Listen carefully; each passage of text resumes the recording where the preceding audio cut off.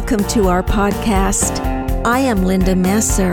My husband Ron and I invite you to join us in our weekly broadcast of A New Voice of Freedom.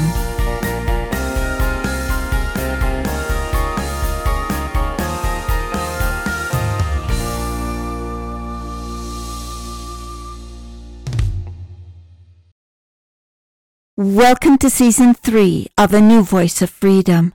The podcasts are taken from the 4 volumes In Defense of Christianity, written by Ronald Keith Messer. Podcast 197 is entitled The Inflation Reduction Act for Dummies, Part 1, How Taxpayers View Inflation Reduction. The Inflation Reduction Act for Dummies is divided into 4 parts. In this podcast, Part 1, I shall give a working man's definition of the Inflation Reduction Act. Since Congress is so far removed from the reality of the common man, I felt I should present a detailed explanation of how Congress views the world, particularly how they view the common man, how they view themselves, and what philosophy governs their policies. I have noticed of late that many are becoming critical of the recession, of inflation, of the escalation in gasoline prices, food prices, housing costs, of excessive government spending, of open borders, of sanctuary cities, of releasing murderers from prison before their sentence expires, of not requiring bail, of defunding the police, of escalating crime, of violating the Bill of Rights, of the $30 trillion debt, of drug dealers unchallenged, of drug addicts camping out on public streets, of increasing murders, rape, robbery, and drug deaths, of the president calling whites fascists, white supremacists, and systemic racists, of increasing hatred, especially against whites, of the secret night flights of illegal immigrants sponsored by the government, of the FBI, the Justice Department, and the IRS ignoring rule of law and targeting conservatives, of conducting night raids of innocent citizens. Well, the list continues. But I hope to explain that despite the appearance of things, members of Congress are not irrational or stupid or mindless or clueless, but that they have a perfectly rational explanation for the apparent chaos, lawlessness, and disorder. Therefore, in the next 3 parts, I shall attempt to defend Congress. What they are doing is not without precedent. It has deep historical roots. It has the support of some of the greatest thinkers and philosophers and scientists of the world. In Part 2, Podcast 199, I shall compare Congress to the Laputians discovered by Lemuel Gulliver and explained in Gulliver's Travels, recorded by Jonathan Swift. In Part 3, Podcast 200, I shall explain Zeno's paradox, the primary philosophy that perfectly explains why a $30 trillion debt poses no threat to our economy. In Part 4, Podcast 201, I shall explain the Dirac Equation, which clearly demonstrates that something can come from nothing. Please bear with me. In this podcast, however, I want to simplify what inflation reduction means to the common man. I know the common man already understands it. I call it the Inflation Reduction Act for Dummies because I want members of Congress to understand it too. If the language appears oversimplified, remember that the primary audience is Congress. I will use myself as an example of the average taxpayer. My wife is in her early 70s. Today I turned 80 years old. We are retired. We live on a fixed income. Our income is the same this year as it was last year. It will be the same next year as it is this year. It is a modest income, but was comfortable under the Trump administration. We have simple taste, but enjoy life. It is the second marriage for us both. I have 6 children. She has 7. The combined families equal 13 children, all grown, 43 grandchildren, and 5 great-grandchildren. Our parents came out of the Depression era and taught us spending habits based on necessity. Therefore, Linda and I, through the example of our parents, live beneath our means, meaning that regardless of what we do without, we spend less than we have. For example, yesterday we went to Walmart. I have a serious sweet tooth. I went to buy my favorite candy, M&Ms. I was astonished. Even at Walmart, the bag of M&Ms was almost $10. Never had I paid that much. I went home without the M&Ms. We needed milk, I picked up a gallon of 2% without looking at the price and put it in the cart. My wife, who pinches pennies, immediately plucked the gallon of milk out of the cart and put it back on the shelf. She said, "We are not paying $5 for a gallon of milk." She searched the shelves until she found one for under $4 and put it in the cart. I shall use that example to define inflation for dummies. In the first example, we met inflation reduction by doing without the M&Ms. People on a fixed income understand what it means to do without, though Congress doesn't, since they do not have to balance a budget. To Congress, there's no connection between how much money they have and how much they spend. For example, our nation has a $30 trillion debt, yet Congress just allocated billions of dollars to change the climate and called it the Inflation Reduction Act, for no other reason than it sounded better than calling it the Inflation Doubling Act. They don't have to consider practical consequences, such as the fact that when they give money away, we the taxpayers must give up things that we have grown accustomed to, such as M&Ms. Some, of course, also have to give up milk, but what is that to Congress? They grow richer as we grow poorer, but I will explain that in later podcasts. I shall use the second example to explain what inflation is. During the Trump administration, milk was $2 a gallon. During the Biden administration, milk is now $5 a gallon. Inflation is the difference between the $2 gallon of milk and the $5 gallon of milk. For members of Congress who do not have their calculators, I shall do the math. $5 minus $2 is $3. That equals $3 inflation. $2 plus $2 equals $4. If the gallon of milk had cost $4, that means that inflation had doubled. However, since it costs $5, that means inflation has more than doubled since Biden took office. In other words, my fixed income buys less than half of what it bought during the Trump administration. I am not sure that Congress can grasp the advanced math I just used, but perhaps a child can explain it to them. That is, if there is time to teach math in school after the lessons on critical race theory and gender choice. After all, showing Disney cartoons are a lot more fun than teaching math. You see, inflation reduction is when you reduce the cost of things. In other words, rather than costing more, they cost less. Congress cannot see that, or they would never have reduced inflation by spending $369 billion on energy security, whatever that is, and climate change. Nor would they spend $124 billion on IRS tax enforcement. I know that the common man doesn't miss the irony, but I have doubts about Congress, so I shall continue. Did I mention that I'm on a fixed income? You see, that is important, because I have the same number of dollars during the Biden administration as I had during the Trump administration. The ordinary taxpayer on a fixed income already knows where I'm going, but members of Congress don't. Therefore, I am going to break the math down one more level, because sometimes to uninformed taxpayers who do not understand the higher order of math used by our lawmakers, Congress appears to display an intelligence that ranges between lichen and a bowling ball. In other podcasts, I shall explain the logic of Congress. In this podcast, I want to explain the logic of the ordinary taxpayer, for it eludes Congress, and it is helpful for them to understand their point of view, so that they will have a better understanding of the people who voted them in office. During the election, the term "we the people" refers to voters.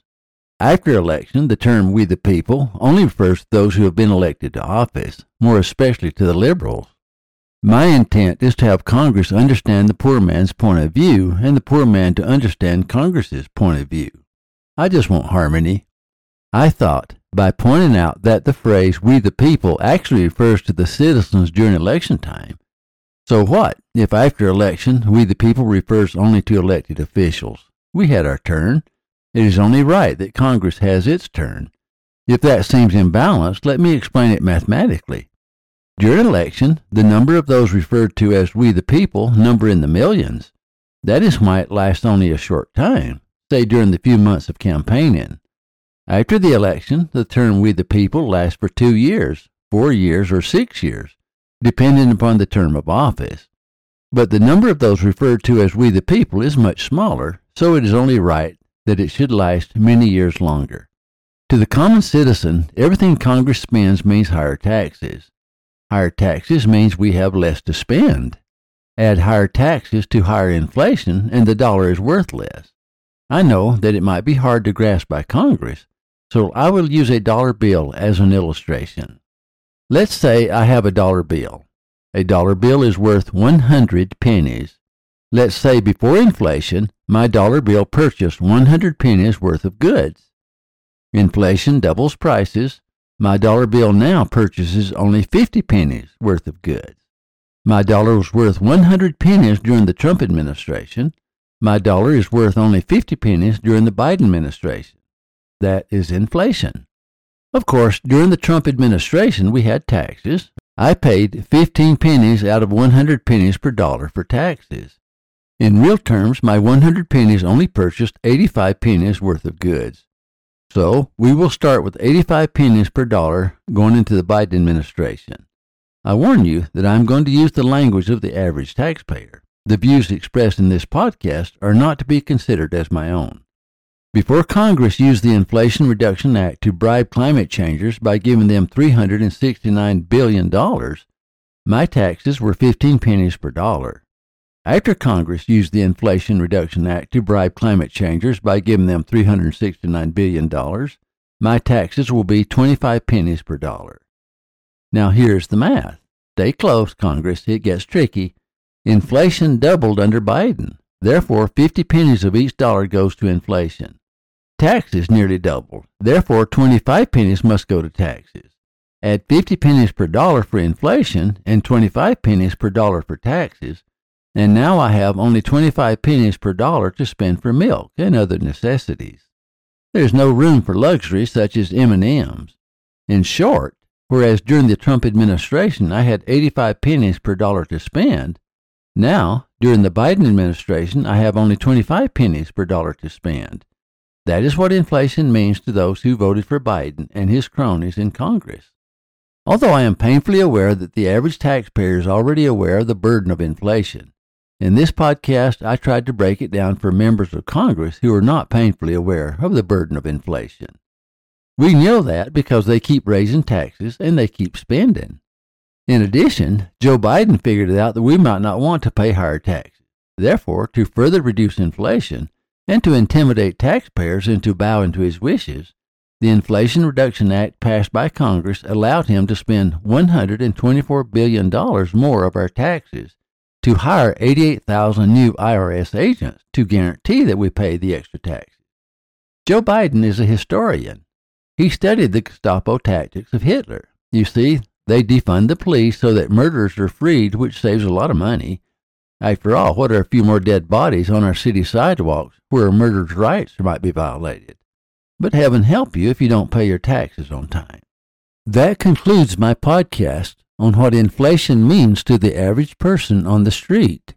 However, before you start getting cynical, I feel I must explain how Joe Biden and the liberal Congress think.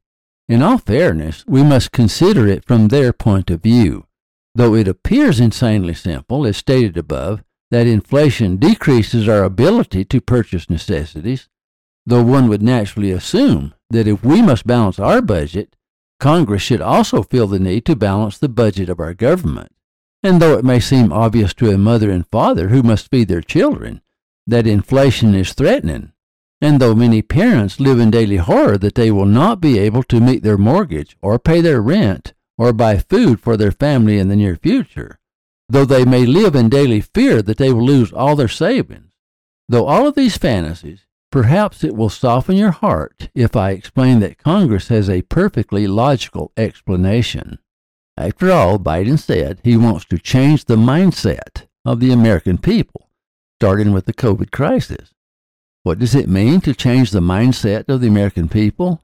Well, for over 200 years, people have honored the Constitution, the Bill of Rights, the balance of power, the rule of law, the importance of the family, the sanctity of marriage, respect for the flag, pride in the national anthem and Pledge of Allegiance, security of borders, a strong army, a strong police force, liberty and justice for all, reverence for the past, the importance of the Ten Commandments, the sanctity of life, the importance of morality, a belief in God.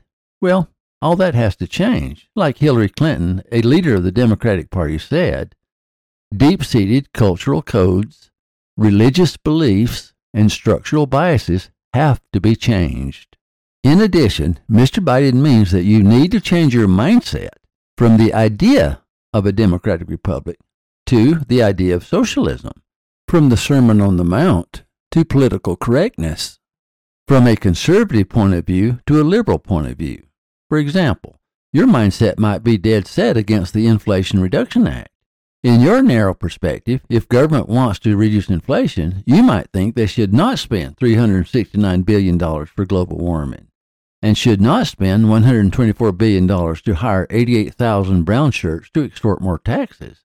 Instead, you might think that they should quit using your taxes for bribes, reduce your taxes, quit depleting our reserves by selling oil to China, open existing pipelines, produce even more oil from our oil-rich government land, export oil to allies and pay off our national debt, and restore prices to their original level, thus stabilizing the economy and giving you back your purchasing power. But that's the wrong mindset. You must change your mindset. That is the one they want you to change from. That mindset is only for people who must balance a budget. You see, they use theoretical science, whereas you just use simple math. Please join me in future podcasts as I continue to explain the Inflation Reduction Act for Dummies.